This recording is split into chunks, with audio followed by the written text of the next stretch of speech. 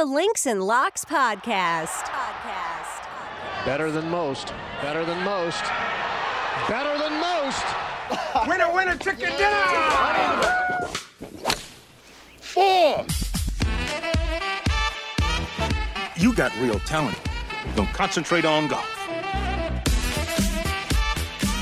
Hello, you beautiful degenerates, and welcome to Links and Locks, the Action Network's golf betting podcast presented by Bet365. I'm your host, Roberto Arguello, and I'm excited to be joined by Spencer Aguiar this week as we break down the 2023 Worldwide Technology Championship from Cabo San Lucas, the first time ever that the PGA Tour has attended or has visited a Tiger Woods design course. Happens this week in Cabo at El Cardinal Golf Course in Diamante, at Diamante. It should be a fun course. On the opposite side of Mexico, this used to be played in the Playa del Carmen region at El Camaleon Mayacoba. That course designed by Greg Norman. Greg Norman, not necessarily in the best terms with the PGA Tour for reasons. So the tour has decided to ship this tournament across Mexico over to Tiger Woods' golf course, designed in 2014. Spencer will break it down as we see this course for the first time on the PGA Tour. And like our previous podcast recording on the Zozo Championship, we don't have any data on this course going in. So we'll try to emerge victorious like we did there. Spencer, you and I both had Colin Morikawa. Unfortunately, Spencer and I had another side bet. He had Ricky Fowler. I had Keegan Bradley. They were within one shot going into the last round. Keegan Bradley, I think, shot 1 under in that last round. But Ricky Fowler stumbles across the finish line, 6 over. So today, Spencer Aguiar is dressed in his version of Colin Morikawa. So welcome, Spencer. You look beautiful. I don't like seeing this much Cal on this podcast, but we both won money on the Cal product, so we're happy either way. Yeah, I mean, I figure wearing the Cal with you having the Stanford background, like I have to cause you some pain with it. And I'll give a really quick story on this jersey. So when Morikawa won the tournament, I know our bet wasn't directly for Morikawa. He got up to 13th in the world. I got the number 13 on the jersey that I'm wearing here today.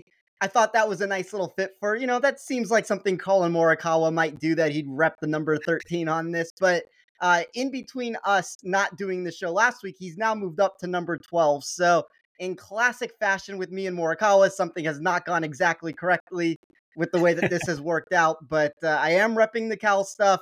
This is more Colin Morikawa than Max Homa, or as you said, Marshawn Lynch with this. So I am begrudgingly sitting here in my version of Colin Morikawa today.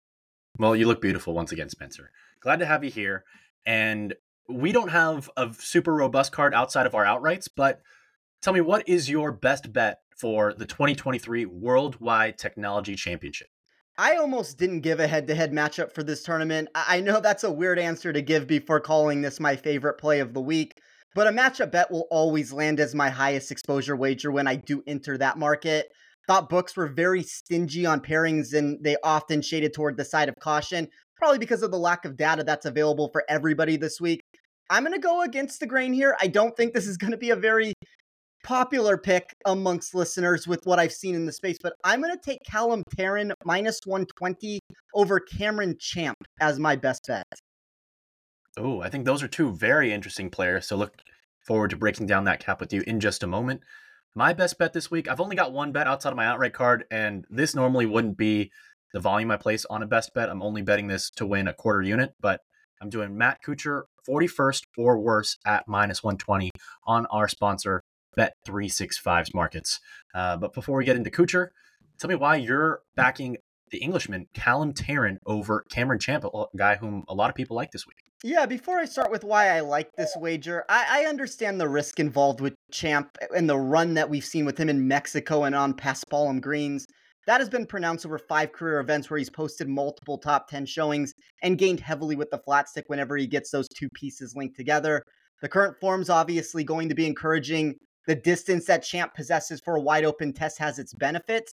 However, I'm going to talk a lot on this show about how it does feel as if some bettors are overvaluing certain commodities like distance and long iron proximity for a venue that is lacking data at its core. I thought the most significant concerns stem from Champ ranking 92nd in this event when diving in the strokes gain total at venues with fairways that had 50 plus yards of width. To me, that means he's not always using his distance to the advantage that you might expect when a test opens up. It doesn't mean that I hate his potential or that I believe he's going to miss the cut. I thought it was very difficult this week to find much value in general. I don't want to take that strong of a stance for a golfer that is being faded for me solely for the reason that he's being overinflated by the community in some markets here, but there's still a heightened risk over 4 days in my model that something goes wrong, especially when I put him against a golfer like Tarren, who projected as one of my safest floor plays on the board. Tarren had the same distance that we would want to see for high-end success. He carried much better corollary translation of that data into these easy scoring venues that have wide open nature for everyone off the tee.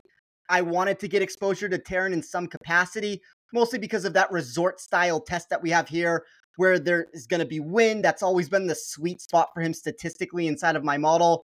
And this felt like the ideal situation against a very volatile golfer in Champ that does have a ceiling. I understand that, but I think it can be matched by Tarren if both players perform at their best. But then there's also that downside that comes into play with Champ here, where I think this is a much lower floor than some people in the market might realize. Probably a reason why this has already drifted out into the minus 120 range. I think that's even a shock to some people to see that Champ is not the favorite there, but I thought that this had about another 20 points worth of value at that minus 120 number. I think you'll hear a lot of people backing Champ in these upside markets, but he's still not the most consistent golfer. And I think that if you want to attack him in the matchup market is the perfect way to do it. So I like that one, and I'm pretty bullish on Callum Tarren, and we'll talk about him a little bit later in the podcast as well. Getting into my pick, I wanted to fade Matt Kuchar this week because of our of how we expect the golf course to play. It's got these wide open fairways, which you mentioned, 60 yards in average fairway width, which is super wide. And that does not help Matt Kuchar because Matt Kuchar is one of the shortest players in this field. And when other guys can just reach back and send it out there, it's going to emphasize his lack of distance. Also, he's normally a really strong putter, but he's only gained strokes putting once in his last 8 tracked events. So that gives me some caution in if I wanted to back Kuchar, which we're not doing this week. And Kuchar's biggest strength is his around the green play. However, these greens are massive and there's no rough on the golf course. So yes, he is also really elite at playing out of the sand, but you can't play out of the ocean and you can't chip from on the green normally. So I think some of his strengths in putting and around the green are neutralized this week. His lack of distance will be emphasized. Spencer, I saw in your sheet that he's 103rd in driving plus proximity in your model. So that does not leave a lot to be inspired by.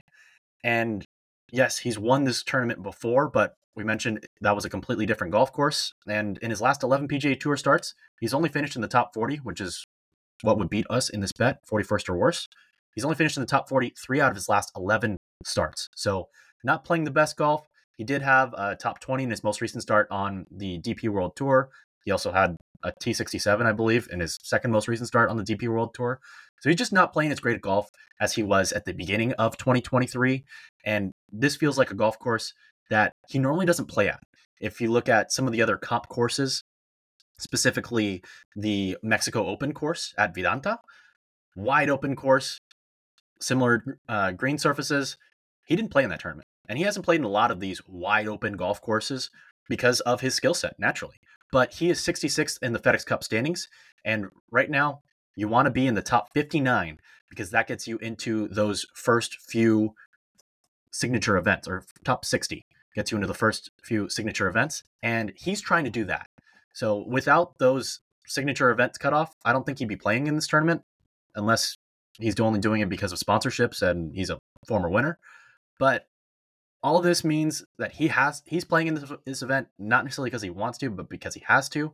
And as a result, in addition to his statistical profile, I think I want to fade Matt Kuchar this week with 41st or worse, just betting it to win 0.25 units though. I'm conflicted with Kuchar this week, Roberto. I think that when you look at that driving and proximity data that you just talked about, Obviously, that's a concern. There's also a secondary concern that comes into play when you look at his recent metrics. He is bright red in my model when you look at the last 24 rounds in any strokes gained category that you can find. Do you think that this is a good surface for him with these Paspalum greens here? I did see an increase in my model when you had these easy scoring tests and these wide open natures that you're going to get here. I don't really know what to expect. This is obviously a very broad sense of the answer I'm giving here. I think it's going to go one of two ways. I think he's either going to perform better than expected, or it's going to be one of these unmitigated disasters that we've seen from him recently where the ball striking is just not there. I don't know if I'm as aggressively taking him on as you are, but I do think he's one of those golfers that when you look at my model from a statistical perspective, a lot of it did go south. I'd also say that if you can find him in a to miss the cut market around plus 175 or better, I would look into that as well. I haven't been able to find him in that market yet. He's just not available on the handful of books that I've looked at there. But I think that's another interesting way to do it if you don't want to lay the juice at minus 120 or if you just don't have access to Bet365. Yeah. But Spencer, we mentioned that this is a new golf course on the PGA Tour, El Cardinal, as you are dressed in Cal gear, breaking down El Cardinal, designed by Tiger Woods. What do you make of the golf course and what have you emphasized in your model this week? I think there's a really fine line between how to address these tournaments with little to no statistical information. It's always nice to come on a show and talk about all the reasons the data is pushing us in one direction or another. But we are playing such a guessing game with some of these answers that it can quickly turn south if we take the wrong approach. I tend to believe, and this is kind of where my Cameron Champ answer is coming from, that the public has done that to an extent with their overvaluing of distance and long iron proximity when we're talking about this week's venue. Like, trust me, I valued both of those things myself. I'm going to talk about those answers frequently. There's reasons why I played some of those players, but I don't think that that can be the only substance that's pushing you in that direction. Like, there has to be a more fundamental significance to your projections than just saying, okay, well, this guy hits it far on a wide open test and this guy is good with his long iron play. There's elevation change here. I think you're going to have this turf that you're going to get a bunch of rollout. It's going to be hot and windy. There's an ability for some of these shorter guys that can still find success here. So I don't want to look at this in the sense that if you hit the ball far, you're good. And if you hit the ball short, that you're out of this. I took a different route. I examined how golfers have performed when given fairways that are 50 plus yards in width during past examples. I'd say that is a much more impactful answer than pure length because there are considerable elevation changes that I just talked about here. And really that stance goes for all explanations that we'll talk about today. I'd rather see how someone has performed on wide open tests, easy scoring conditions, fast fairways, slow greens, windy conditions, all those answers than some straightforward penciling in of something that may matter less than all of us think. Like, obviously we can still get the solutions wrong that I just discussed, but images that you look at for this venue or videos that you see will show the wide open nature of the property. There really isn't much danger as long as you aren't hitting it into a different area code. I can see the wind in the forecast. That's something that's easily projected.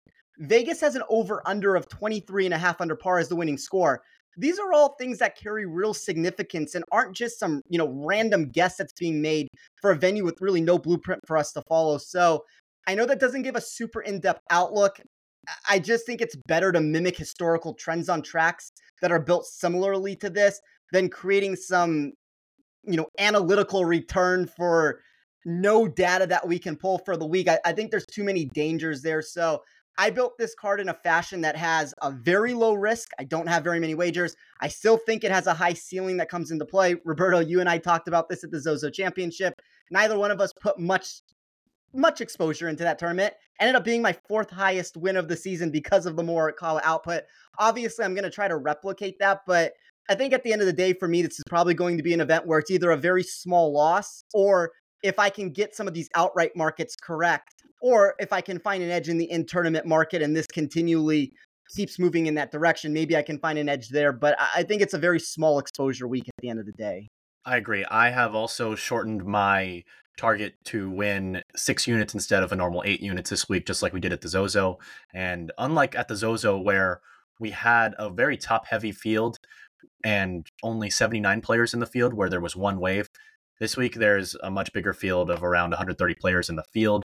So there will be 2 waves. So that's something else you're going to have to factor in with these breezes right there on the ocean, on the Pacific. So be sure to factor that in and check the weather as you play your first round leader bets and any other matchups, specifically if they're 18-hole matchups. Spencer also wanted to add that we said there's no rough, there's native areas, sand, ocean. If you miss the fairway, it is a resort course. So similar to a lot of these other courses that we play on the PGA Tour in Latin America, where you're right on the coast and you're exposed, there are 4 par 5s this week. So par 5 scoring was something that I looked into. I don't believe we've had 4 par 5s on any of the other fall swing events so far this year. So that is, or maybe just one, maybe at the Shriners. And then big greens, of course. So also put a little bit more emphasis than I normally do on putting as well.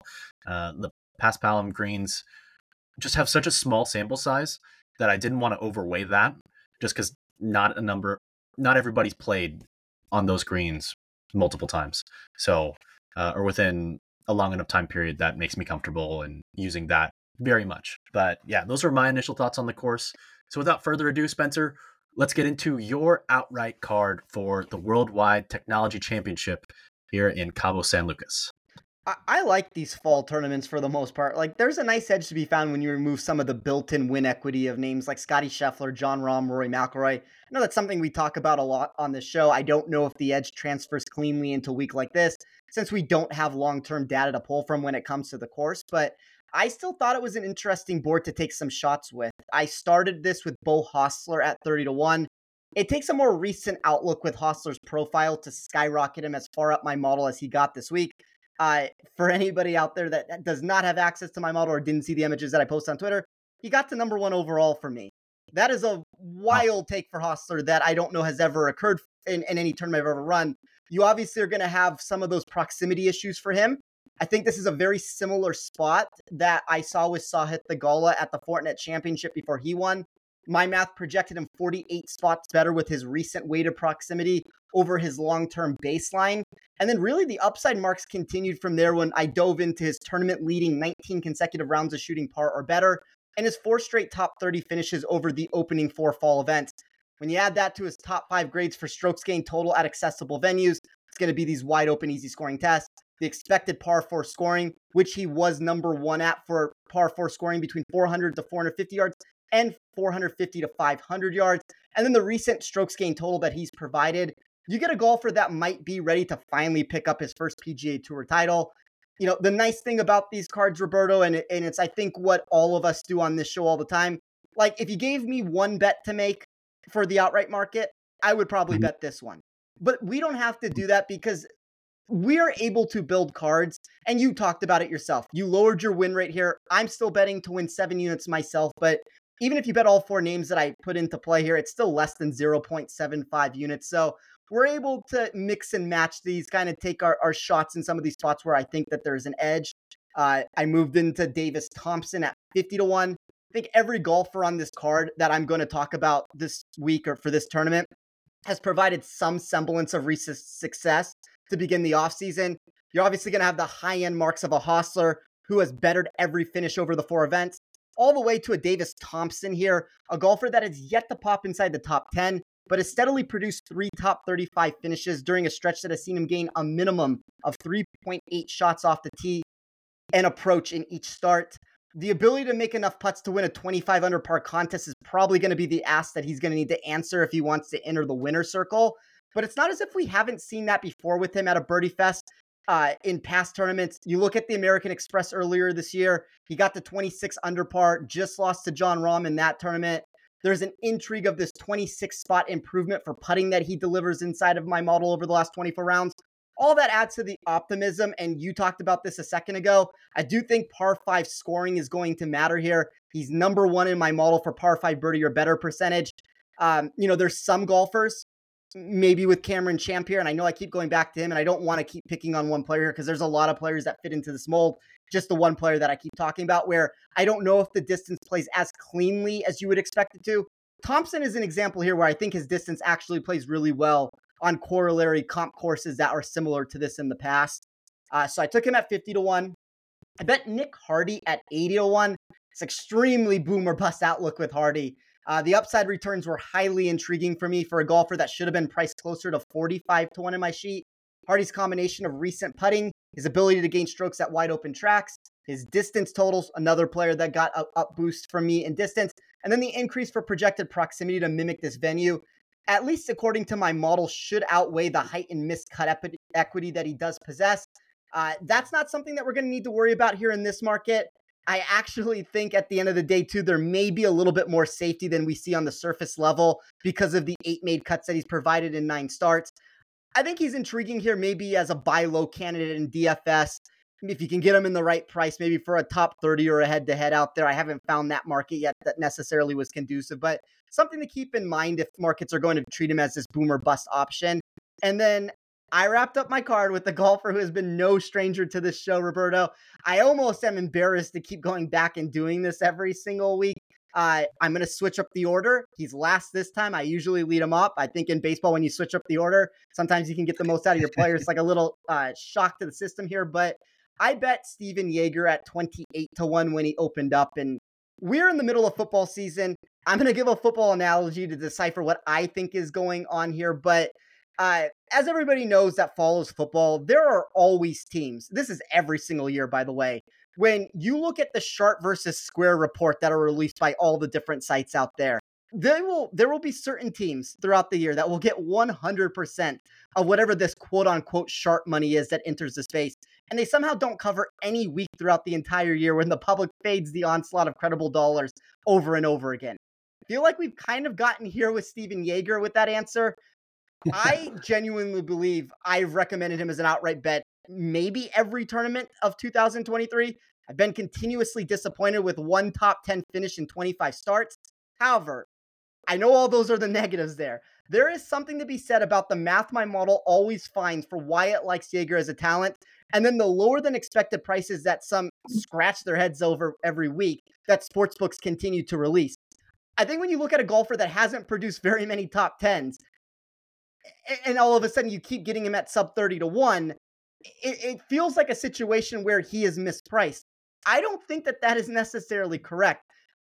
I know that I'm not saying that my model is right here. I'm not saying that sportsbooks are right with the way that they are pricing him, but I am going to continue trusting my math and my model on what is telling me that Steven Yeager is an elite talent in the world. I legitimately believe he's a top 30 player that has yet to put together 4 rounds of golf. He has 15 straight made cuts, a first place grade for weighted scoring. Those are too strong of totals for me to ignore. Like, maybe at the end of the day, this is a blind spot that I just can't seem to overcome, but I'm going to keep betting that Yeager is good at golf. I don't know when he will win, but my money's going to be that it happens sooner than later. As long as we get fields like this and prices that I still believe are a little bit too high, like my math believes he's more of a 20-1 golfer, which is kind of an outlandish comment to give, but we haven't gotten that many situations, Roberto, of tournaments like this to where they're weaker fields. He's one of the favorites and he's in this 20-30-1 range. Like, I could maybe think of like 4 examples of that. A lot of the times I bet him he's more in that like 50, 60, 70-1 range. I'm going to say that at some point he puts this together, maybe during the fall swing. A guy like him, a guy like Hostler, these are really good momentum switchers for careers if they can get the win here. Could completely change their lives with the win this week. And that's why I have money on Beau Hossler, surprisingly. I don't think I've ever placed an outright on him on this podcast, but I'm doing it this week. I got him at 28-1, so not quite your 30, but really love his distance and accuracy off the tee. The putting's always great, as Spencer and I can attest to. When Beau Hossler knocked in, I believe, a 15-footer on the 18th hole of the first round at the Shriners Children's Open to ruin our JT Poston first-round leader tickets. 15-footer left to right down the hill. Not an easy putt. Probably an expected make percentage around 15-20%, and he knocked it right in our eye hole. But I'm going back to Beau Hossler. I think his iron play is really improving. You mentioned how over the last 24 rounds, it's pointing in the right direction.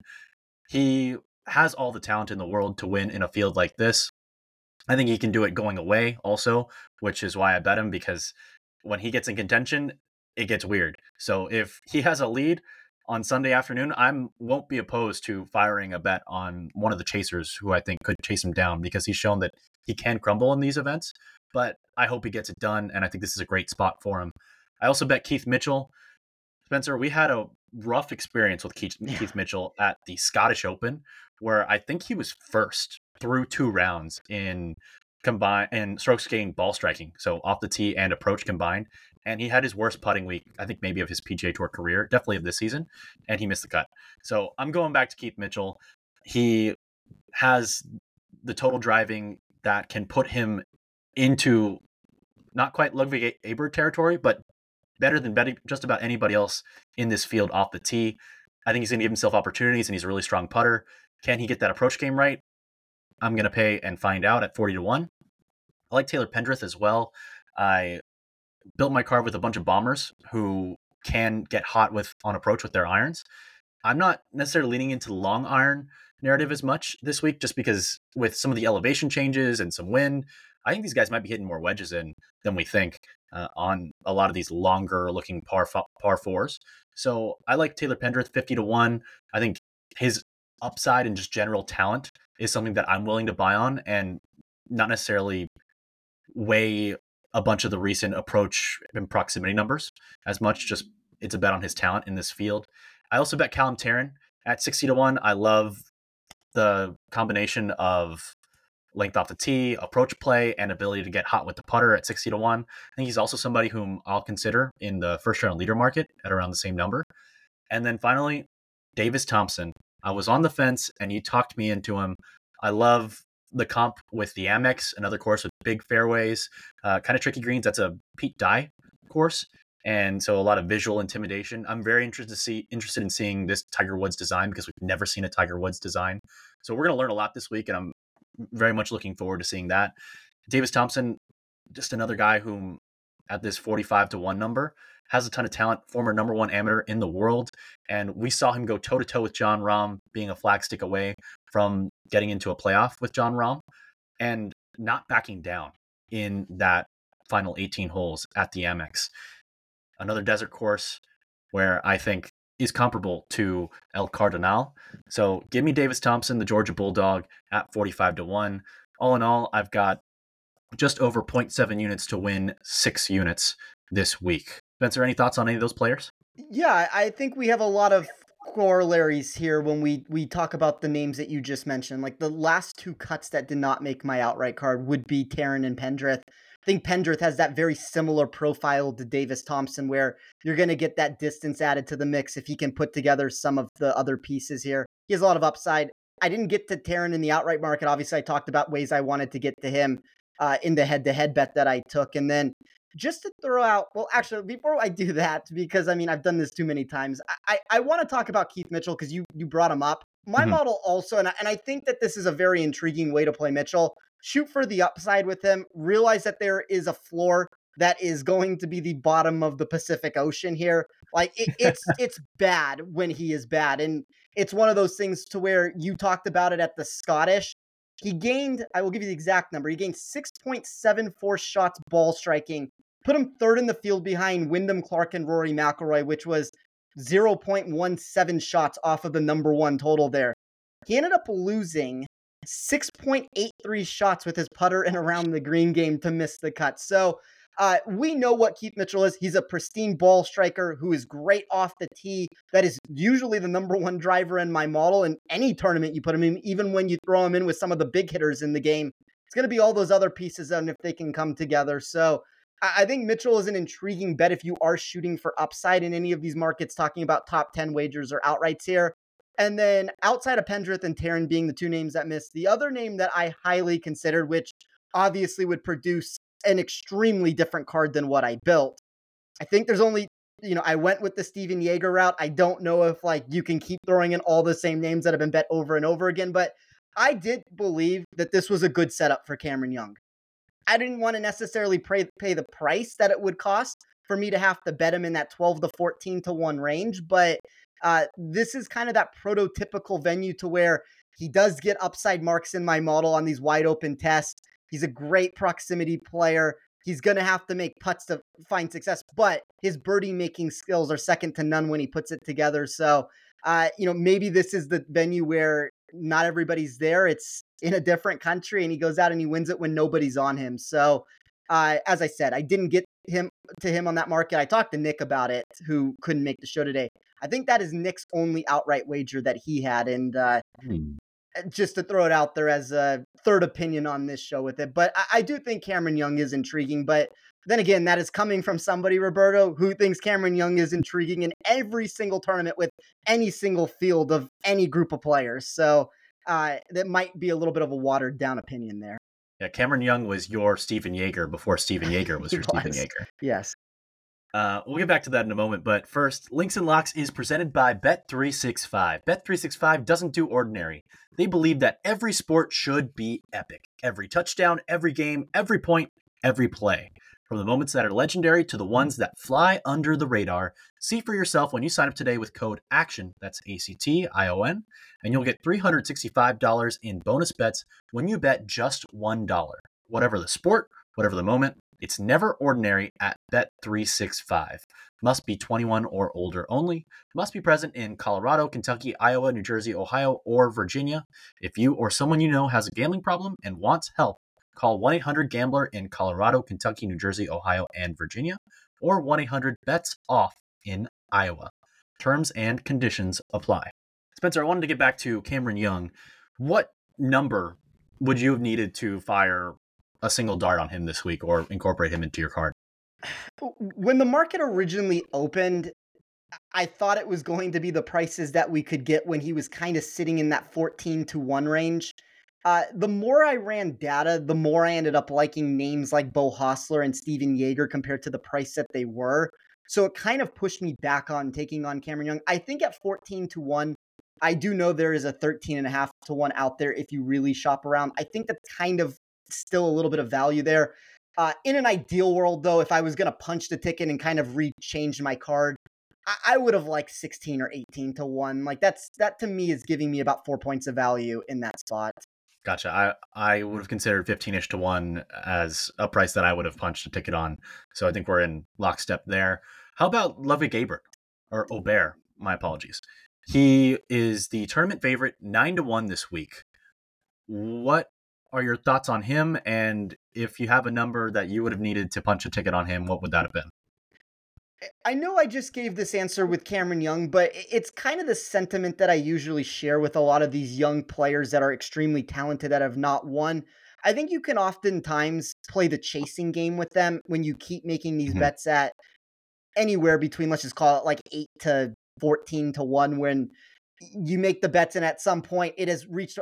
And by the way, I did that with Xander Schauffele to the point where if you go and you look at every single golfer that I have bet on in the history of me placing golf bets, it's Rahm and Schauffele that continue to bite me over and over again because I kept betting them at these, 8-15-1 numbers, and they just didn't get across the finish line as frequently as I needed. And obviously when Rahm started to do so, he did it at numbers that were like 4, 5, and 6-1 at a certain point with it. So they weren't really conducive to be bet.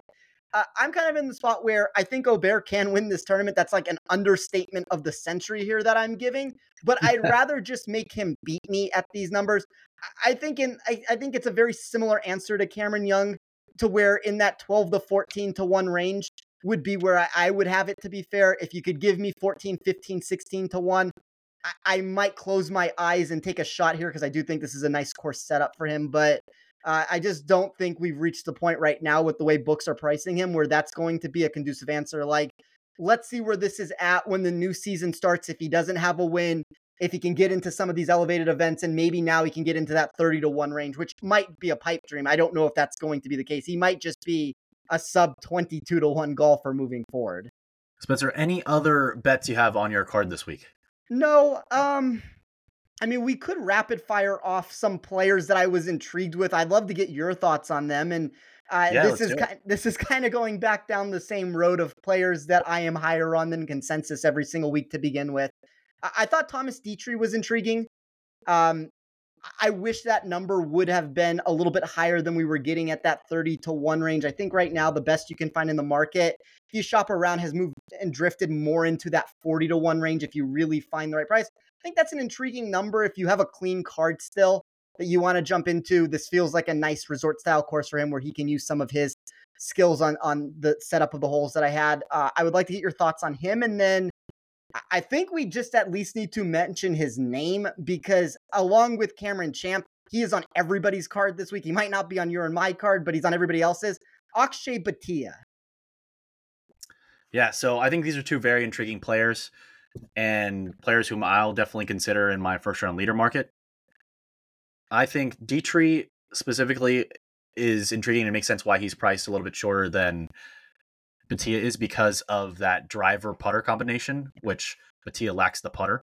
And Dietrich, not only is he strong with the putter, but he's in great form with the putter. He's gained strokes putting in 5 of his last 6 track tournaments and done it pretty positively in all 5 of those in which he's gained. Really strong off the tee. The approach play gives me pause. I don't see as high of an upside on approach as I do with some other players in this range, and so that's why I chose to go in other directions. Bhatia was the first golfer who missed my outright card, but just because of the putter. I thought that there were players like a Keith Mitchell who have better putters, and Callum Tarrant, whom at 60-1 versus Bhatia in the 35-40-1, I thought it made sense to add Tarrant instead of Bhatia. But Bhatia is someone whom I'll consider in the first round leader market as well. He can get hot with the putter. Unfortunately, we don't know exactly how many strokes gained putting he had when he won over in Lake Tahoe earlier this summer. So wish we had a little bit better breakdown of how he won that tournament over another Cardinal in the playoff, Patrick Rogers. I like Bhatia a lot. I think he's got upside. We know he's one of the younger players on the PGA Tour right now. So we're still figuring out exactly how much upside he has. And I think he's someone I'll very strongly consider in the first round leader market. We've heard of him for longer than we've heard of Ludwig Aubert, but he's younger than Aubert. He's still 21 years old. So the putter kept me off of the outright card, but the approach play also gave me a little bit of cause for concern. He's been all over the place. He'll gain strokes in any facet of his game, but he can also lose them in a hurry. But the putting, if you look at his data golf profile, very, very red. On approach, he's lost strokes in each of his last 4 track tournaments. So I've been betting him over this span. I think I'm laying off this week, at least in the outright market. But we'll see what happens in the day-to-day. If we can find a matchup, maybe honestly fading him because of that volatility, I think that could be intriguing as well. Yeah, I couldn't figure out how I exactly wanted to get exposure or a lack of exposure if I was going to take him on. I think you kind of summarized the thoughts that I would have also. My model did like him from an upside answer. Like anybody who got him in that 40-1 range when some of those numbers open, I think that's a fine outright bet where you're taking a guy who clearly likes these resort style courses on these paspalum sort of greens here. Nice setup for him. Bhatia also has dominated at these coastal events. Looking at some of his stronger finishes this year on tour, the Mexico Open, he was 4th. We mentioned earlier how the course of Vidanta, similar to this one, huge fairways, coastal, and he did really well that week. That was also his best putting week of the season. So, and also his second best week on approach. And then looking otherwise, the only other tournament he's finished better than 4th, a solo second at the Puerto Rico Open. No data available there, unfortunately. Last year, his best finishes on the Korn Ferry Tour, or actually this was this year, this was in January, before he got special temporary status on the PGA Tour. At the Bahamas Great Abaco Classic, T7. At the Bahamas Great Eczema Classic, T4. So clearly, something clicks for him on these coastal courses. Still relatively small sample size, but every single one of them, it feels like he's done well. So I'm intrigued to see how he plays this week and going forward, because he's still a guy we don't have a ton of data on. Yeah, I mean, we're obviously dealing with a limited sample size here, so I want to throw that out before this becomes, an outlandish comment here. But he's the number 1 player in my model when you take similar courses and you try to project it into what this venue could be. So, as I said, from an outright answer, I think all of that makes logical sense here. I do think there's a little bit more volatility than may meet the eye for the reasons that you talked about during your breakdown of it. But if I'm directly comparing in this spot, and maybe, obviously this blows up in my face potentially, but I think he is good chalk if you want to talk about outright bets that have been made by the public over and over again, where I would say a player like Cameron Champ would probably be bad chalk for me, just because I can see the upside that everybody is looking at, but I think there's even more volatility that over the course of 4 days, I don't know. It feels like something's going to go wrong, even if that means he's in the lead heading into Sunday and all of a sudden he blows himself off the course. And you talked about it. There's no rough and there's 50 plus on average yard width fairways here. But, if you do miss, you are in major, major, major trouble. And Cameron Champ does have the propensity that when he misses, he can miss badly. So it's just something to keep in mind. Any other golfers you were intrigued by who almost made your card? No, that's probably it for me. As I said, it's going to be a very limited output. Like, I'm happy you brought up Keith Mitchell. I think he's a boomer bust candidate that should be considered as an outright bet. I know that there some intrigue in the space on Chris Gotterup. I don't know. My model has him top 25. Don't necessarily have a strong take beyond that. I think he's kind of priced as such in the market. Happy you talked about Taylor Pendrith. I think he's a player that is gaining more steam than I thought he was going to in various markets. I thought he was going to go completely under the radar, but I think there's good reason behind that. And then, the only other player for me that I guess saw a massive boost when we're talking about his difference between safety and upside would be Doug Ghim here. Ghim jumped inside the top 15 for me in a lot of iterations of how I ran my model.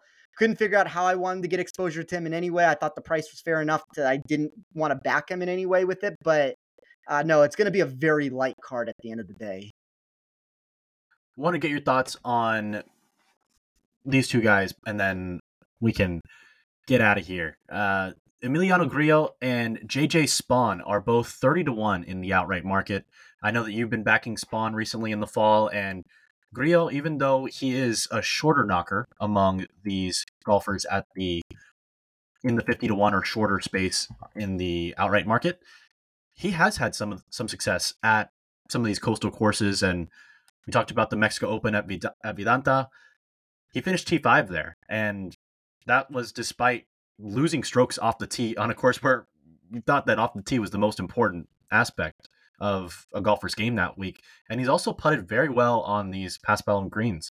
And Grillo, one of the few Latin Americans in this field who is in the 50-1 or shorter range, who has played on this type of surface or putted on this type of surface much more often than you would think a lot of his peers have.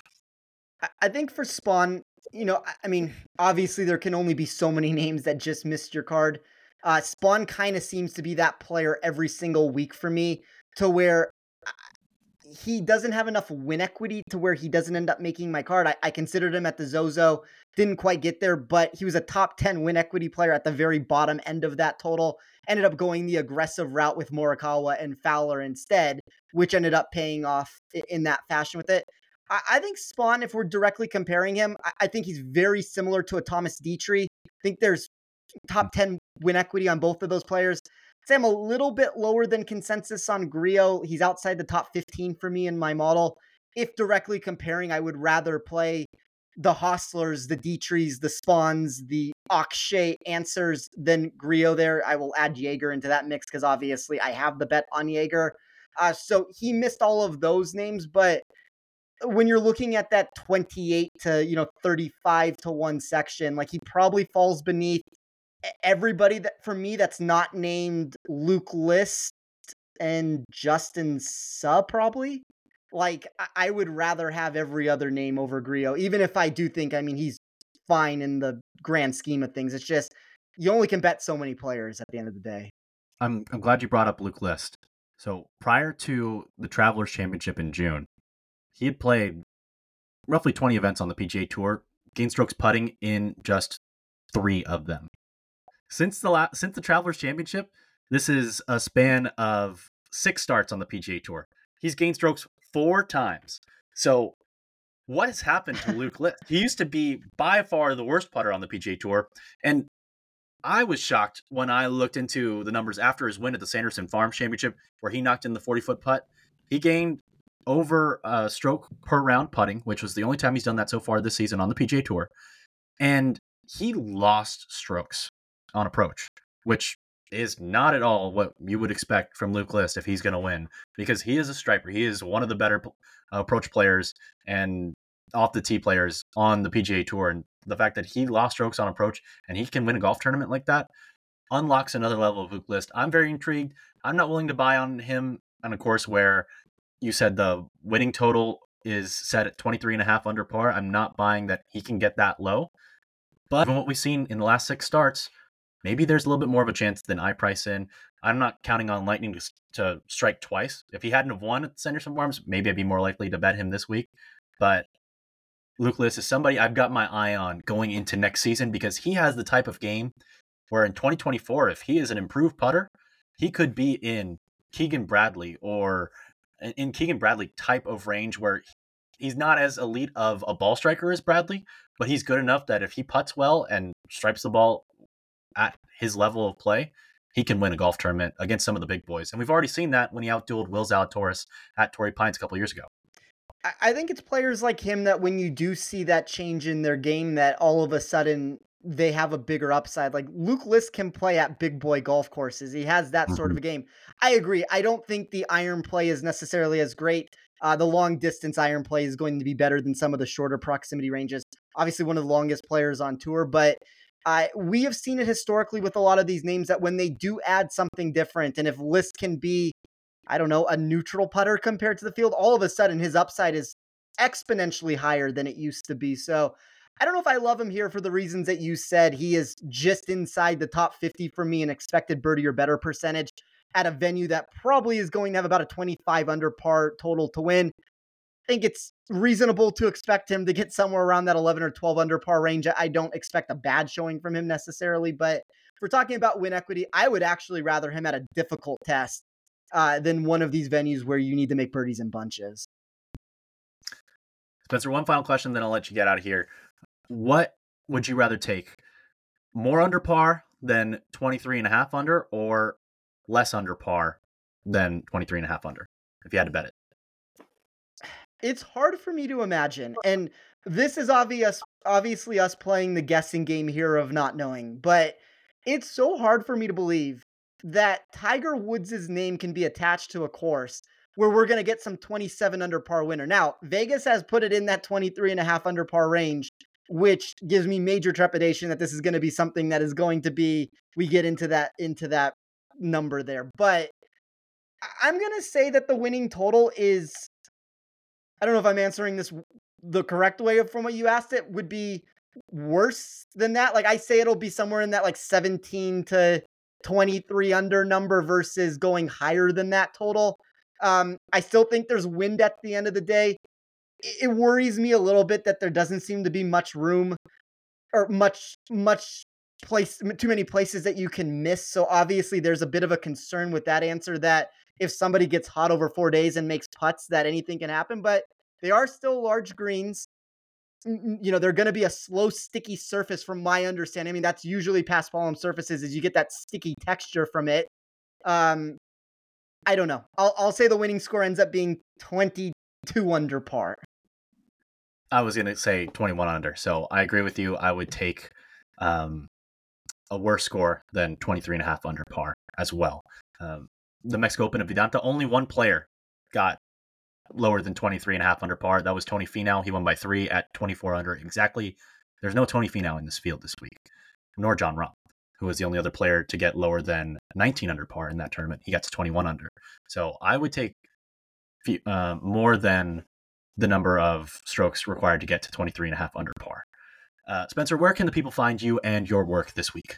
Yeah, you can find me on Twitter at @TeeOffSports. I will have an Action Network article that releases on Wednesday. If you like any of the data that you've heard, you can find my model over at Rotoballer. And, you know, Roberto, first of all, if I don't know what day everybody's listening to this, happy Halloween. Obviously, I had to pay the effects of losing the bet here. I am not happy to be sitting here as Colin Morikawa. So do know deep down that whether or not you think this is a Marshawn Lynch look or whatever else that it is at the end of the day, I still don't feel great about this. I wish that this was one of those, like, for anybody who watches the WWE or the WWF at the time where Vince McMahon unveils his hood and it's like, it's me all along, Austin, with it.